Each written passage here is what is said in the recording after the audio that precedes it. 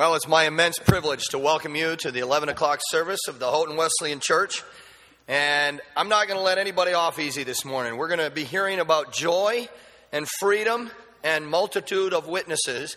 So here's what's going to happen. I need two of you right now to stand up and tell me either something that you're going to praise God for or some reason you're happy to be here this morning. So get up right now and yell it out. We don't need a mic. Let's go. Who's going to do it? Don't let me hang. Don't leave me hanging here. Come on. Thank you. One more.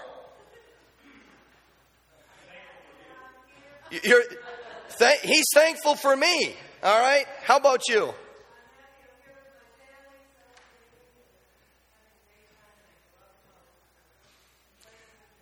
It's my kind of gal right there. All right, I don't want to shut anybody down. Well, would you please stand with me? Thank you for those folks. Please stand with me and join in the call to worship this morning from Hebrews.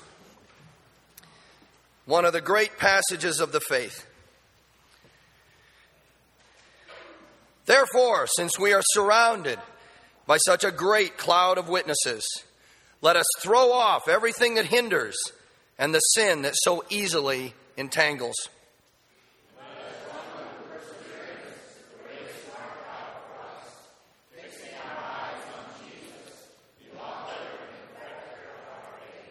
For the joy set before him, he endured the cross, scorning its shame, and sat down at the right hand of the throne of God. Consider him who endured such opposition from sinners, so that he will not grow weary and lose heart. Therefore, since we are receiving a kingdom that cannot be shaken,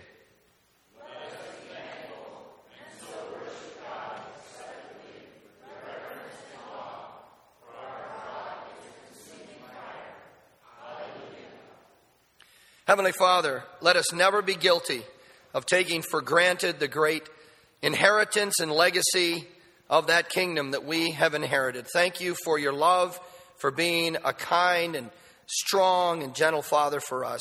And please let us celebrate our relationship with you today in your name. Amen.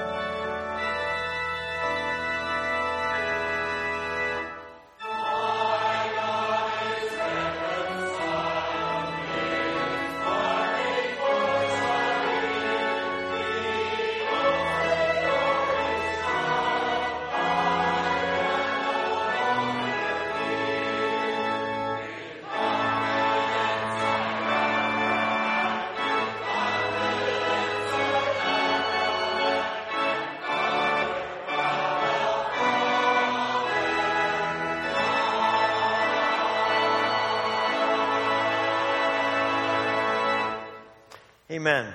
That is heart of God's grace to us and why we come together to worship. It's so good to see you. Those who are here, we welcome those who are watching on the streaming, and we're glad to have you with us as well. Take a moment, share a word of greeting with others who are here in worship today.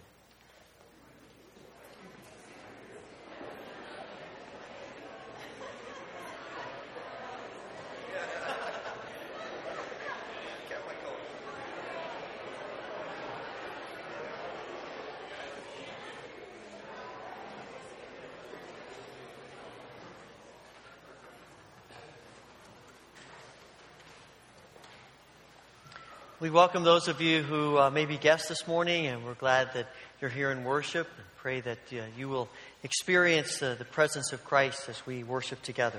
A couple of things that are in your bulletins. The green insert is about Family Event Night taking place a week from Wednesday on the 2nd. This is an intergenerational event. We're going to pack Operation Christmas Child boxes.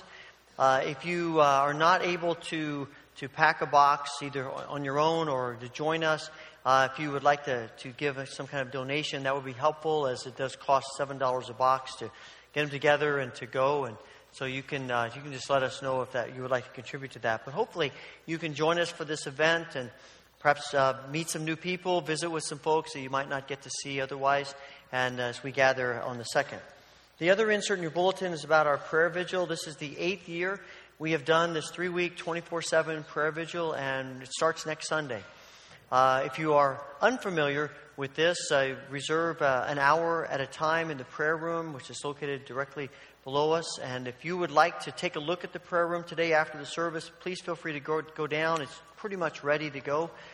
We have tried to think about this theme, Pray Freely, and ways of interacting with that. And I'll talk to you actually a little bit more about that in a few minutes. But we want to encourage you to begin signing up. You can sign up actually right after the service in the back foyer. There's a computer there. And if you need help, we have some people to help you with that.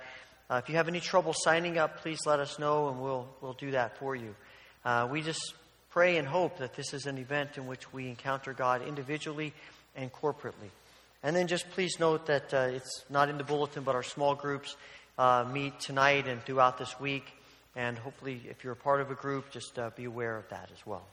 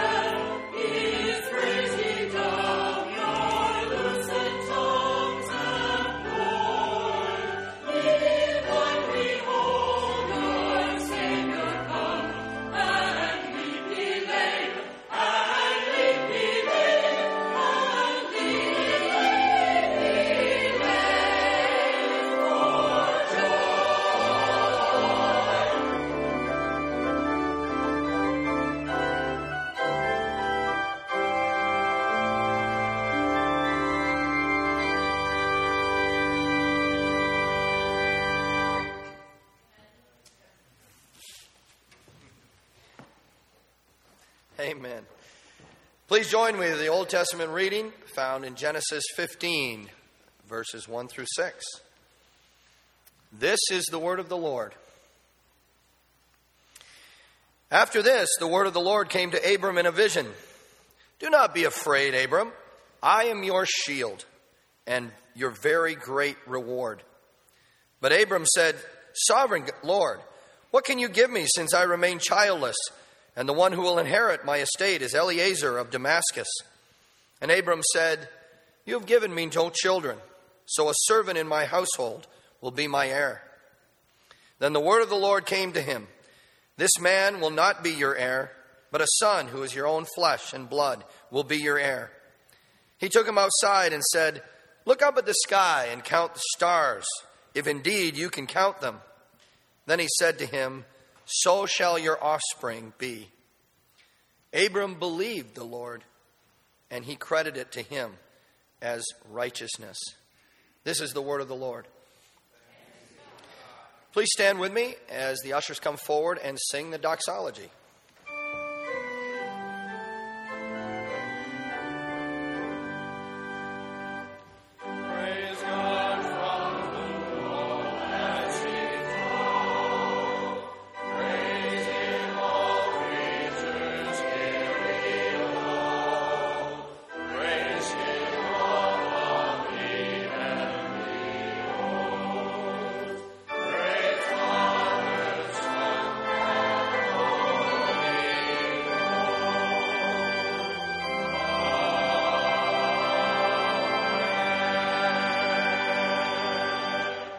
Heavenly Father, you have been so good to us.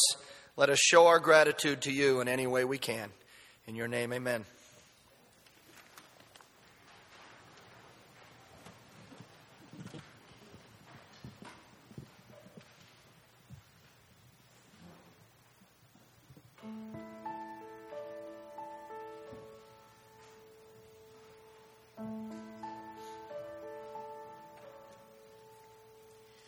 Prepare our hearts, O God. Help us to receive. Break the hard and stormy ground. Help our unbelief. Plant your word down deep in us. Cause it to bear fruit. Open up our ears to hear. Lead us in your truth. Show us Christ. Show us Christ. Oh God, reveal your glory through the preaching of your word, until every heart confesses Christ is Lord.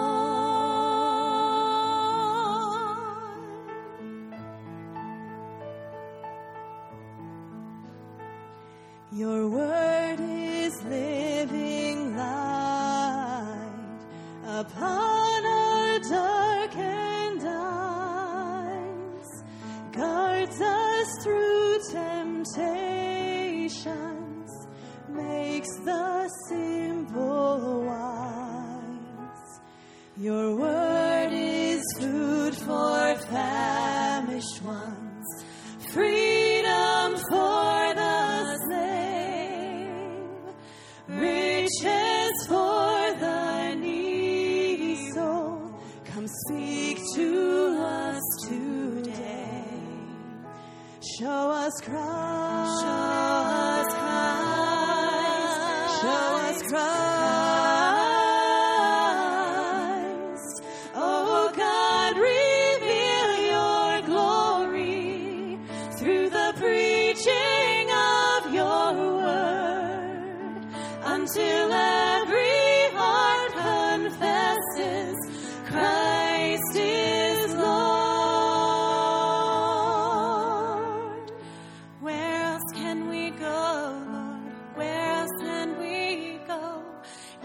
have the words of eternal life.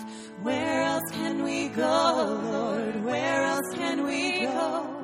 You have the words of eternal life. Where else can we go, Lord? Where else can we go?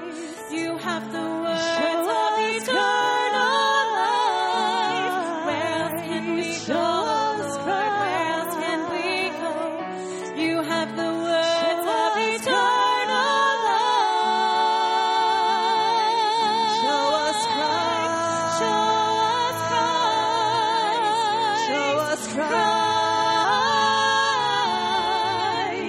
Show us Christ. Show us Christ. Show us Christ. Oh God, reveal your glory through the preaching of your word, until every heart confesses Christ is Lord. Until every heart confesses Christ is Lord.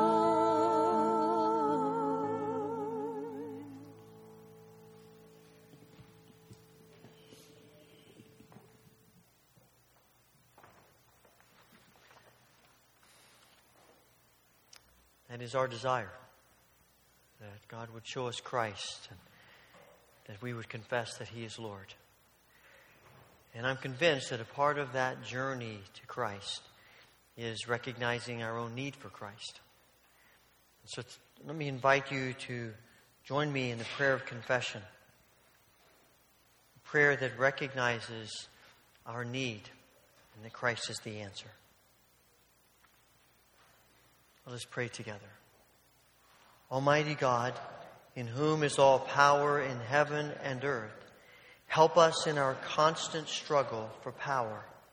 Despite the teaching of your word, something in us believes that power will solve our problems, that overwhelming others will make us agents of your eternal kingdom. Forgive us for our lust for power, for our subtle attempts to exert power, for believing that the world will be changed by our accumulation of power. Help us to see, hear, and obey your call to be servants through Christ, who became a servant even to death. Amen. As we continue in prayer, if you would like to use the altar rail as a place where you offer your prayers, please join me.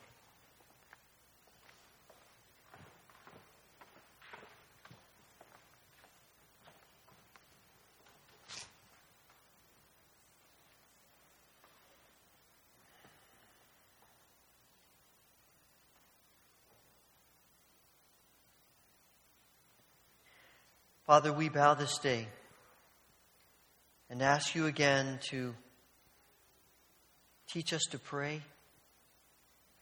Teach us the joy of relationship with you. Teach us to sense your presence in our lives and in this place. This morning we come with a variety of needs and burdens in our hearts, and we bring them to you knowing that you care about the burdens in our lives and in the world around us even more than we do. We pray for your comfort upon all who are grieving, whatever form that grief may take. We pray for all struggling with health concerns, for Mildred Berry, Doris Esepian, Blanche Weaver, Tammy Dunmeyer, Isla Shea, Sheldon Emerson, Bob Jobert, Laurel Bucher, Bill Getty, Warren and Ella Woolsey, Phil Muker, Mike Raybuck, Bev Rett, Micah Christensen, Linda Roth, Dick Gould, Emily Cricklar, and others who may be on our minds today. Bring healing to each one. Father, we pray for the ministries of our church. We thank you for this congregation and all the ways in which we are privileged to serve one another. And today we pray for our elementary age Sunday school class. All of these classes that help our elementary children know you and learn of you. We pray for every teacher and helper and student, that the Word of God and the truth of life in Christ will be embedded into their hearts, that their lives will be given to knowing you, to trusting you, to loving you. We pray for churches around us. Today we pray for the Evangelical Methodist Church in Scio and Pastor Kemp. Pour out your Spirit on this congregation of believers, that they would continue to be a place of hope in their community and beyond. We pray for our nation. So much is dividing us right now. We know that there's racial division and there is ethnic division. There's class division.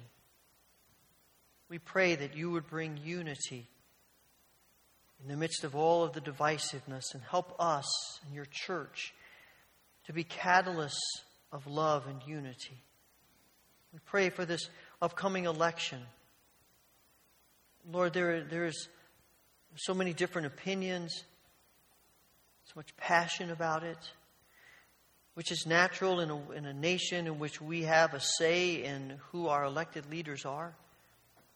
We pray that you would give us the Spirit of Christ as we communicate with one another, as we share what's important to us, as we talk to one another. May your followers, may we be different. Help us to have the Spirit of Christ in all that we say and in all that we do. Father, we pray for this world in which we live. So much pain and heartache. We think of the refugees in Syria and specifically the Christians, the refugees that are Christian. We pray, Lord, that you will protect them as they, even in the refugee camps, are continuing to be persecuted. We pray, Father, that you would surround them with your loving kindness and your protection and let them bear witness to Christ in all that they do. We pray, Father, for the nation of Thailand, mourning the death of their long reigning king. In this time of uncertainty and confusion, a time when there may be grabs for power, we pray that you will keep peace. We thank you for the church in Thailand and for all the ways in which you're blessing the church there. And we ask that you will continue to do so. Help the Dodis as they minister there and others. And may the church be a witness for you, especially at this uncertain time. Father, we thank you for hearing our prayers. We ask that you would give us faith to believe that you are who you say you are and you do what you promise to do. You are faithful and good and merciful.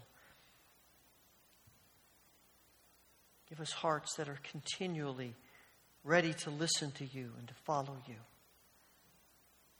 Father, we pray that you will bless and anoint our prayer vigil.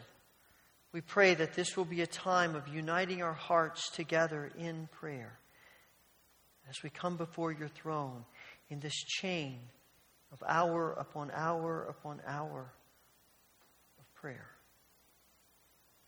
Be glorified in all that we do. We offer our prayer to you in the name of Christ Jesus, the one who leaves us the model for prayer, which we now pray together. Our Father, who art in heaven, hallowed be thy name. Thy kingdom come, thy will be done, on earth as it is in heaven. Give us this day our daily bread, and forgive us our debts, as we forgive our debtors. And lead us not into temptation, but deliver us from evil. For thine is the kingdom, and the power, and the glory forever. Amen.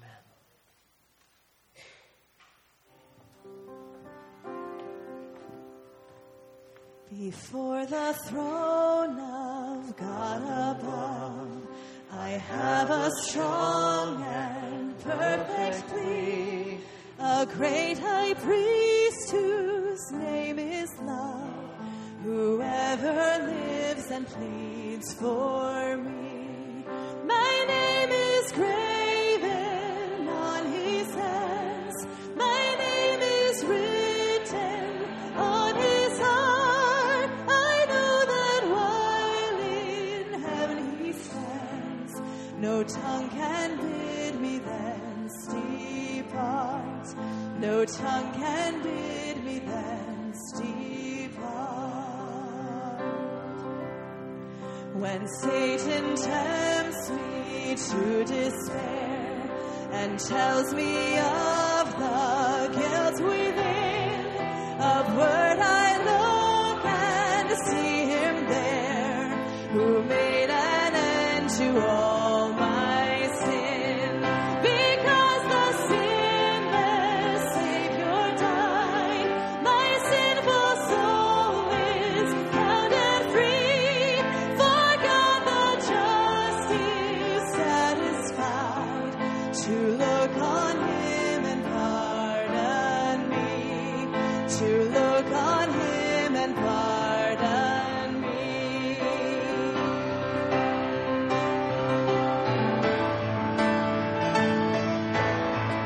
Behold him there, the risen Lamb, my perfect, spotless righteousness, the great unchangeable I am, the King of glory and of grace. One with himself I cannot die. My soul is purchased by his blood. My life is hid with Christ on high, with Christ my Savior and my God, with Christ my Savior and my God, with Christ my Savior and my God.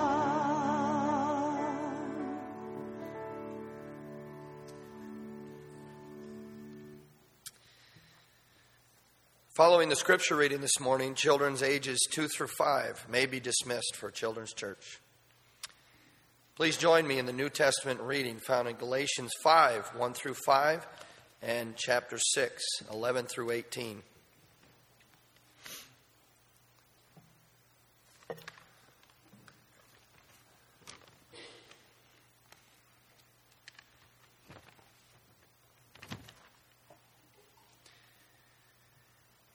It is for freedom that Christ has set us free. Stand firm then, and do not let yourselves be burdened again by a yoke of slavery. Mark my words. I, Paul, tell you that if you let yourself be circumcised, Christ will be of no value to you at all.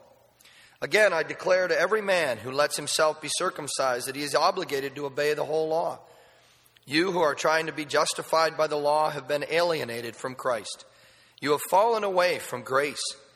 For through the Spirit we eagerly await by faith the righteousness for which we hope. See what large letters I use as I write to you with my own hand. Those who want to impress people by means of the flesh are trying to compel you to be circumcised. The only reason they do this is to avoid being persecuted for the cross of Christ.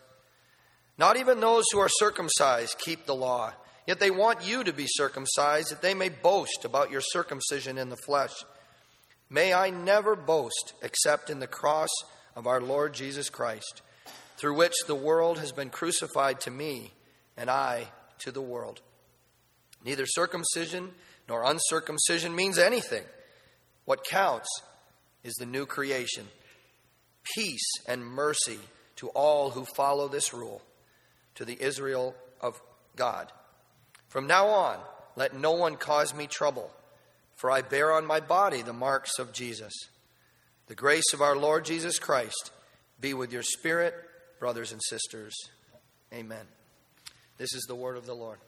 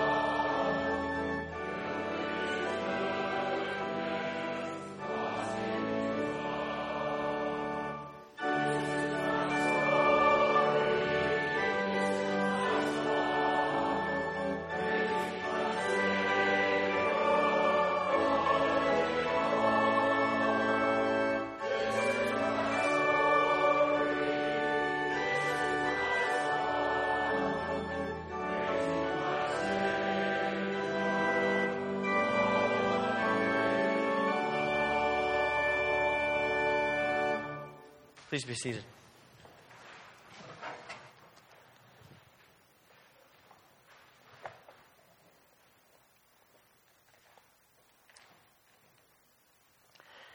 I saw a commercial this week that began by asking the question, when was the last time you felt free? Well, that intrigued me.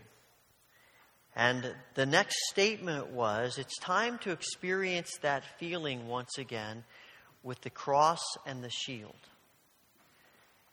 And then it came up and it was a commercial for Blue Cross and Blue Shield. And I thought, isn't that interesting?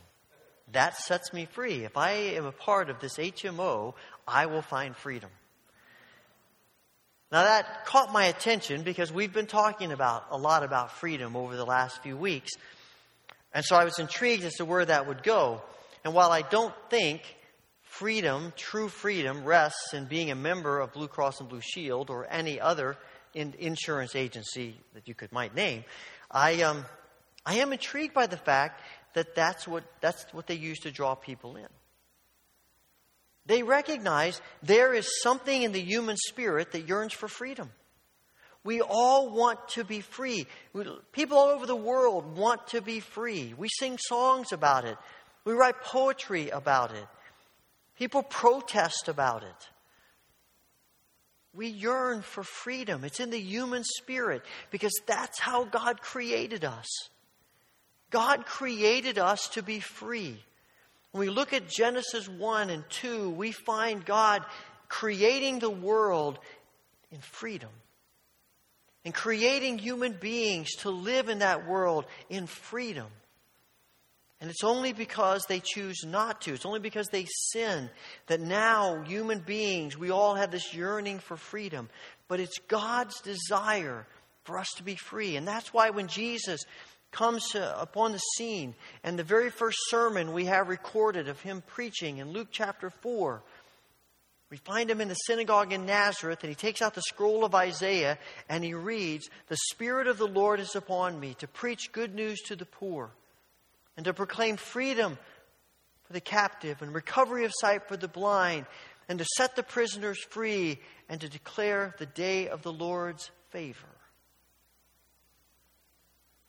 Jesus is saying, and then he says, "Today the scripture is fulfilled in your hearing. This is me." His message, his reason for coming is to set us free.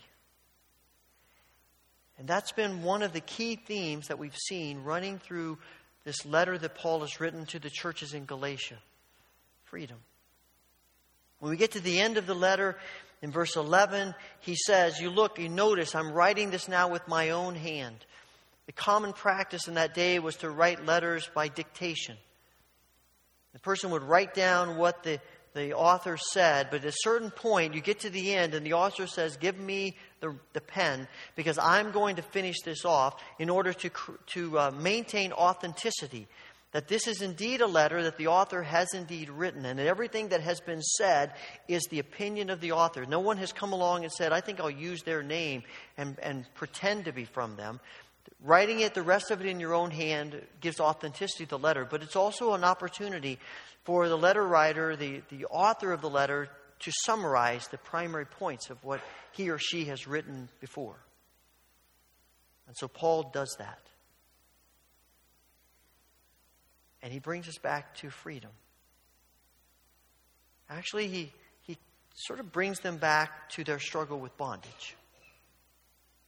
While God has called us to be free, one of the great human struggles is that we continue to choose bondage over freedom.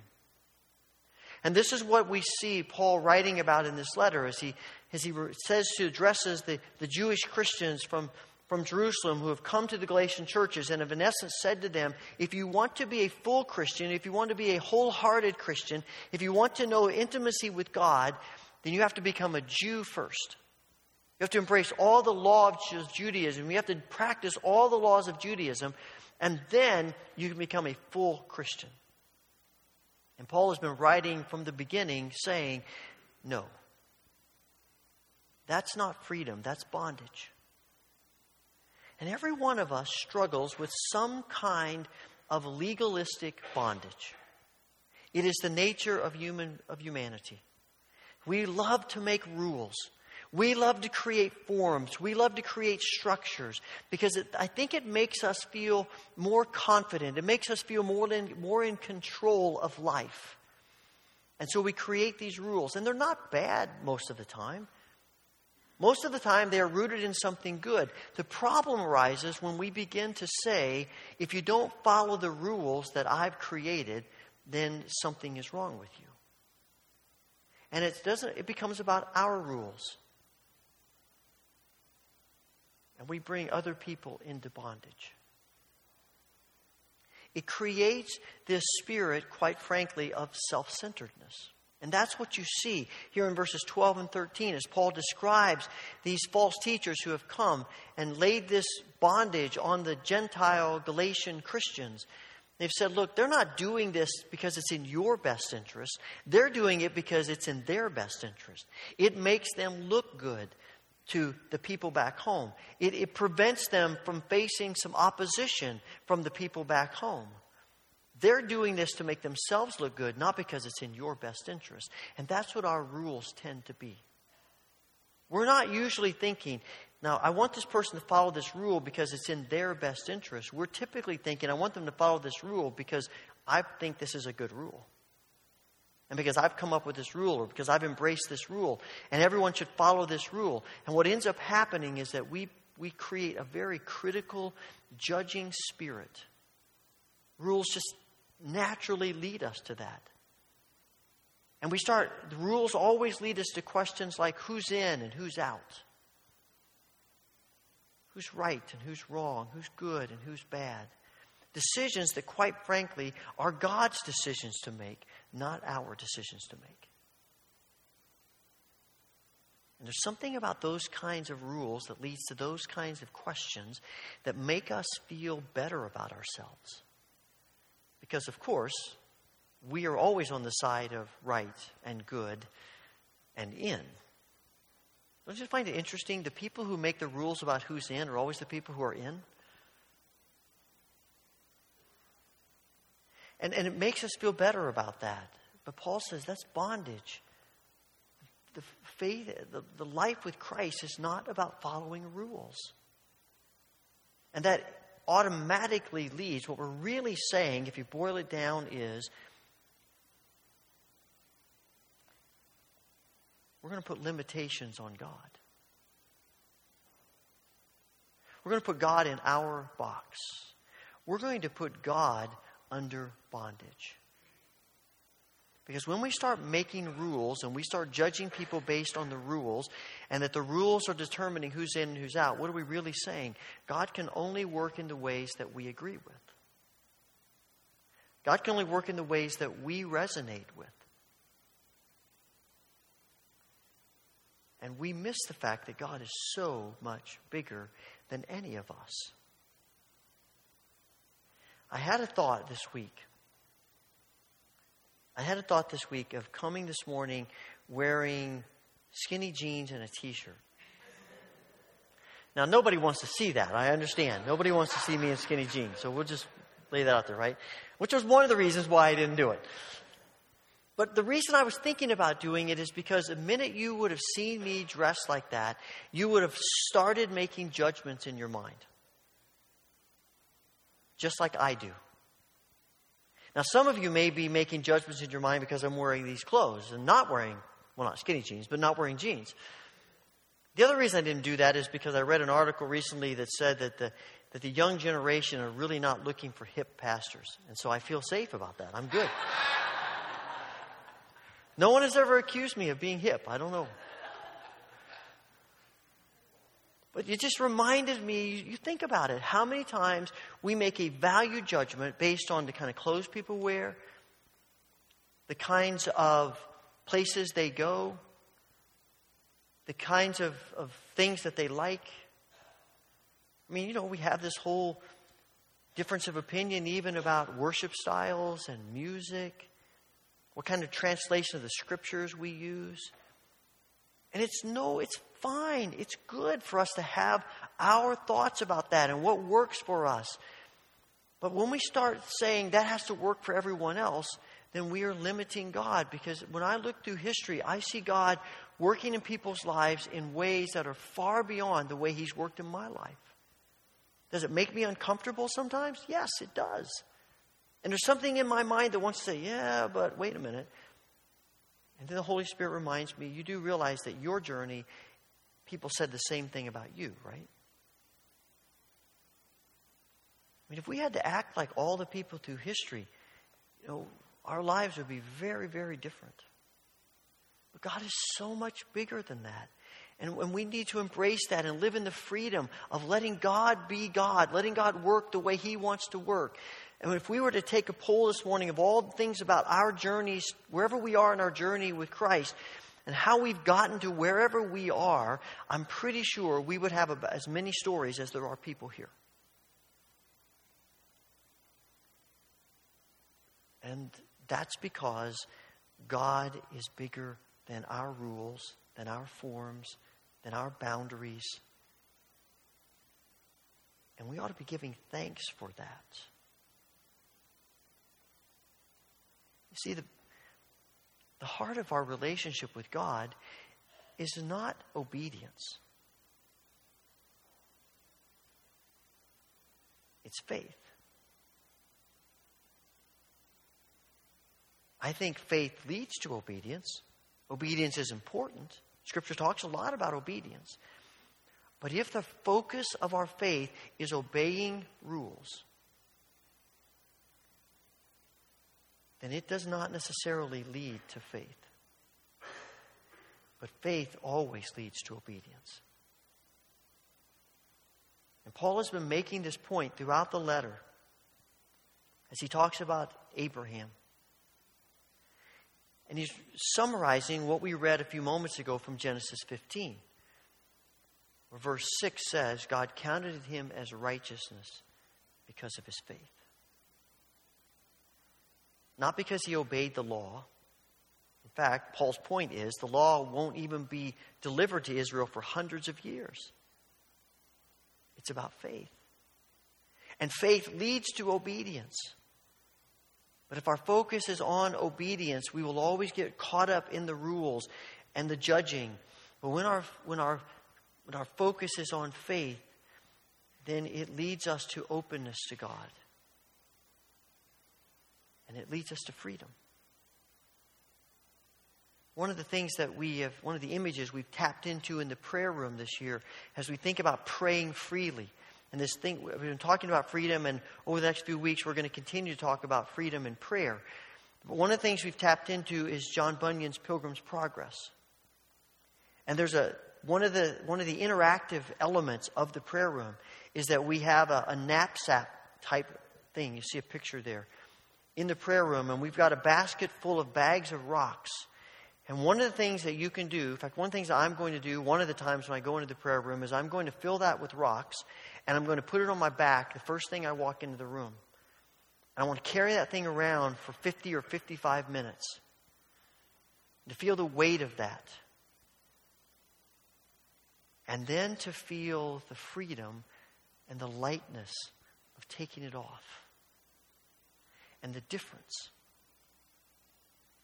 And to be reminded of how often I'm walking around like Pilgrim with this burden on my back because I've chosen it. And to experience something of the freedom and the joy of God taking that off, being free from it. But here's the other part of the equation that Paul is concerned about for us. Is that when God sets us free, again, our selfishness gets in the way, our sinfulness, because the very first thing we tend to think about is, I'm free and I can do anything I want.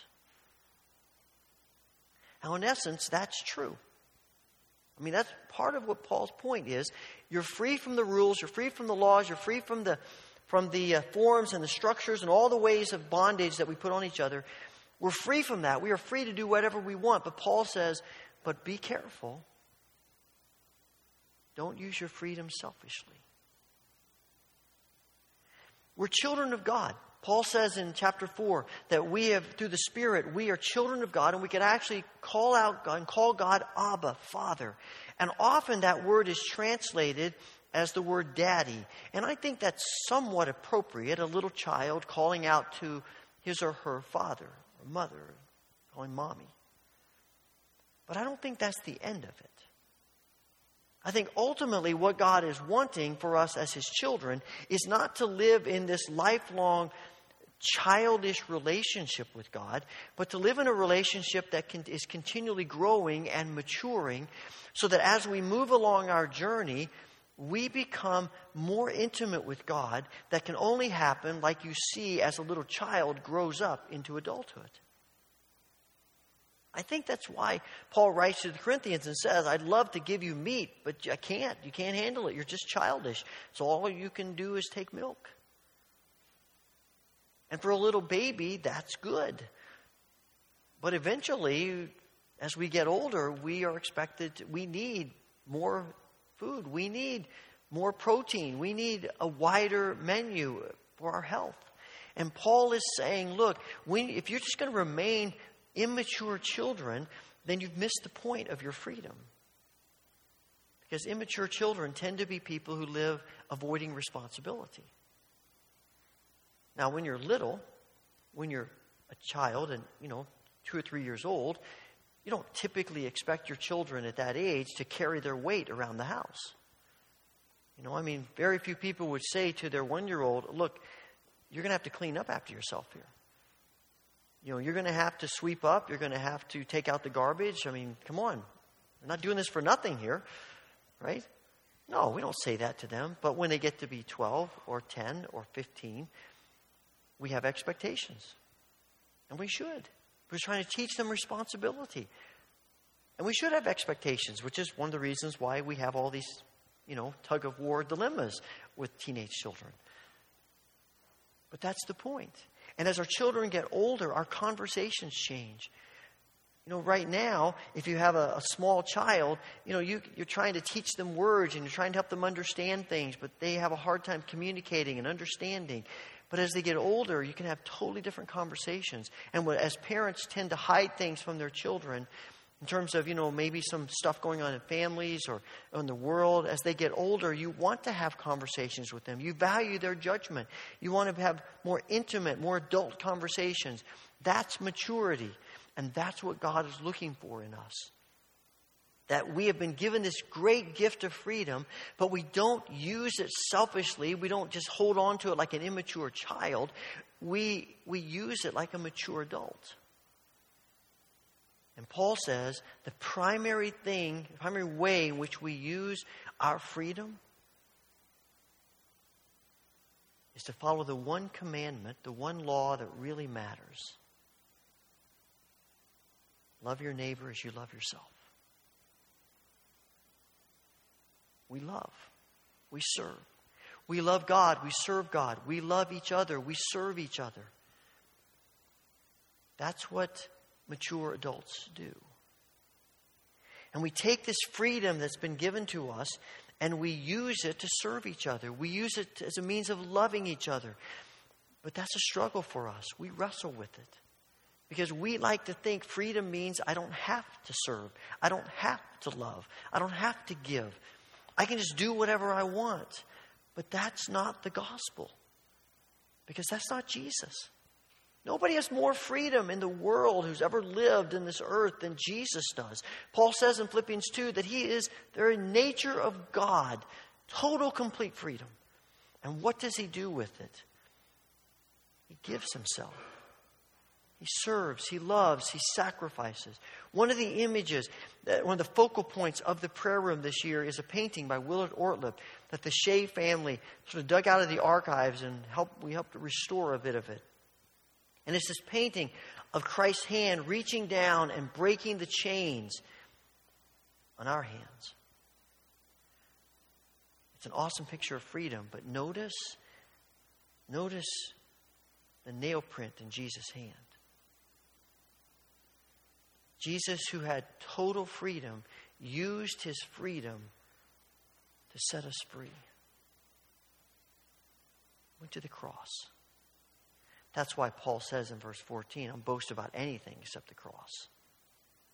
That's why he writes in Galatians 2:20, I no longer live, but Christ lives in me. And the life I live in the body, I live by faith in the Son of God who loved me and gave himself for me.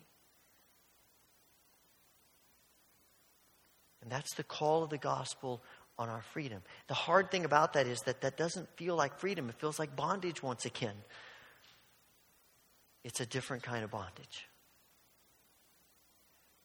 It's the kind of servanthood, kind of service that is so connected to Christ, the source of our joy and the source of our life and the source of true freedom.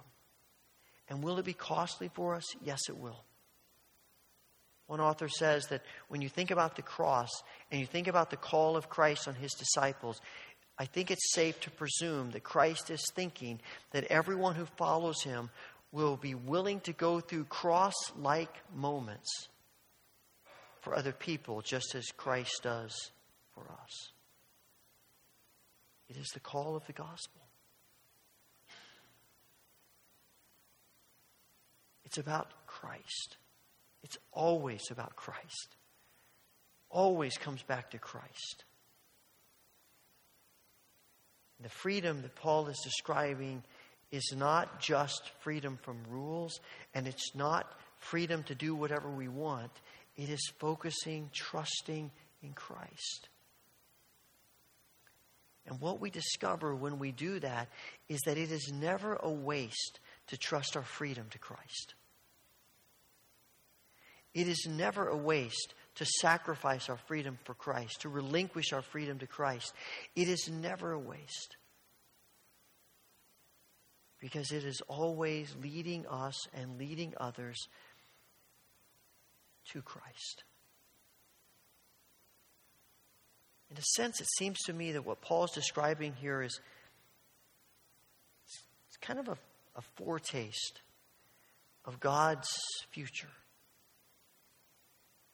On that day when Christ returns and God ushers in the kingdom and God sets everything right, on that day and when we begin to live that life, there will be total, complete freedom. And nothing will bring us joy more than using our freedom to love and serve God and to love and serve each other. Because our hearts will be interwoven with the heart of God, the heart of Christ. And wanting to do and to be like Christ will be the overwhelming passion of our existence. And that means that we will love our freedom and we will embrace our freedom by using our freedom to serve and to love. And it seems to me that in essence, Paul is saying, if that is going to be our eternal freedom, we're going to be new creatures. He talks in verses 15, 16 about the new creation, about being the new people of God. I think he's saying that if that's going to be the joy of our existence then, a joy we can't even begin to understand, then why would we not want to start experiencing that now? The call of the gospel is that Christ has made us new creatures, setting us free to be agents of God's new creation in this world. Agents of healing and peace and truth and justice and grace and mercy. We get the privilege of using our freedom to be agents of all the amazing things that God wants to do in this world. It's one of the things that sets apart the gospel from everything else. It's one of the differences between people who are followers of Christ and people who are not. It is the radical call of the gospel. And it's a difficult call, and it's one of the hardest things we do. But it is also it's the way of joy and life and true freedom.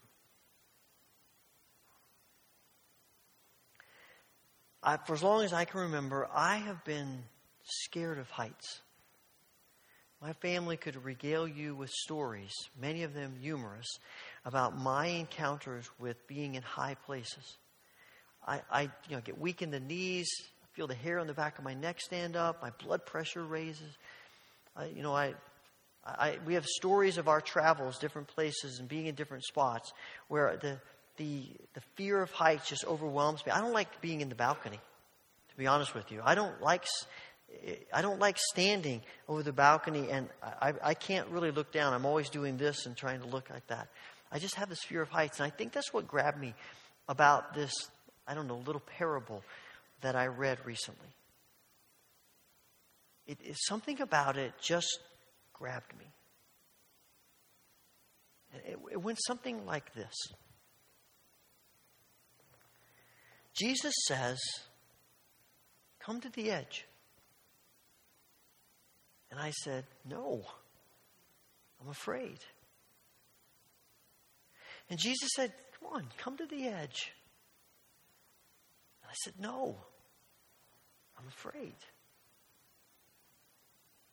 And Jesus said, "Come on, come to the edge." And so I did. And he did exactly what I was afraid he was going to do. He pushed me.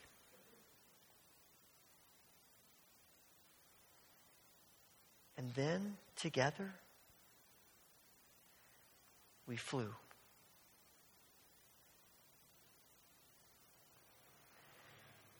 Freedom in Christ is not follow these rules and live. Freedom in Christ is not do whatever you want and live. Freedom in Christ is trust Him and find life. Father, may that be so for each of us. For each of us. Amen.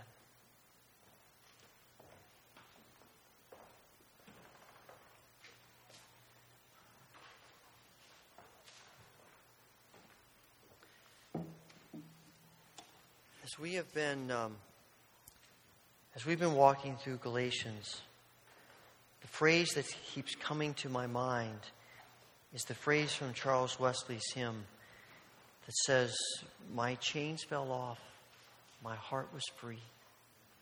I rose, went forth, followed thee." It seems appropriate for us to conclude today singing this great hymn. So I want to invite you to stand as we sing together this hymn of our faith.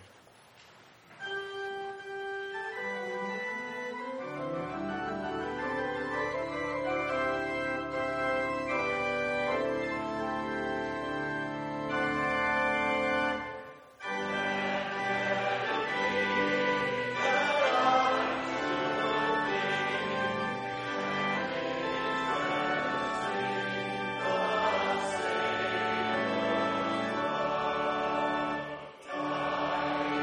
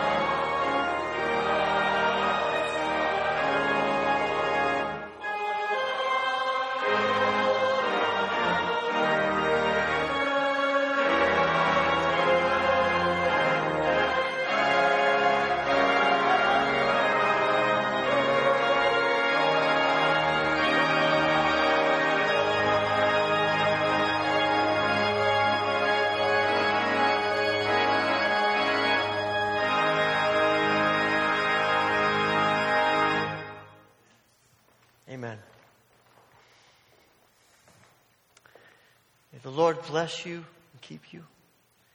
May the Lord make his face shine upon you and be gracious unto you. May the Lord turn his face toward you and give you peace. Amen.